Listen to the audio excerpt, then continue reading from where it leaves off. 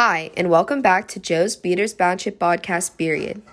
Today, we will be taking it back to the 1900s when one of the most controversial crimes was committed. Nicola Sacco and Bartholomew Vanzetti were anarchists immigrated from Italy. Sacco worked for a shoe company while Vanzetti did not have a designated job. The duo met each other in Boston, Massachusetts while attending the same political meetings. On April 15, 1920, in South Bantry, Massachusetts, the two men robbed and murdered a paymaster of a shoe company and his guard. Both were arrested in May and charged with murder. On May 31, 1921, their joint trial began, where many eyewitnesses placed them at the location of the crime. Bullets and caps were found at the scene, which matched the model of the guns Sacco owned. Many stated that Vanzetti drove the getaway car, but he also was found with a gun stolen from the crime scene.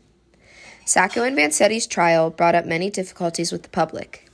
Because of the recent Red Scare, many believed the men were wrongly convicted due to being immigrants and their opposition to the government.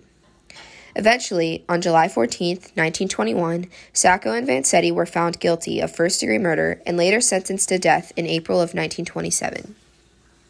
Even after the men were killed, many continued to analyze the case, and later the idea of their involvement with the Morelli Gang was introduced. The Morelli Gang was a group of Italian immigrants from Providence, Rhode Island, that had previously committed a series of crimes, including an attempted attack on the same shoe company that the two men were murdered. At the time, this case gave a perfect example as to why immigrants began to fear living in the U.S. People realized that there was a clear political and anti-immigrant bias, and it also showed the fractured relationship between the U.S. and the rest of the world. After their deaths, supporters of the men continued to argue against biased opinions in the government.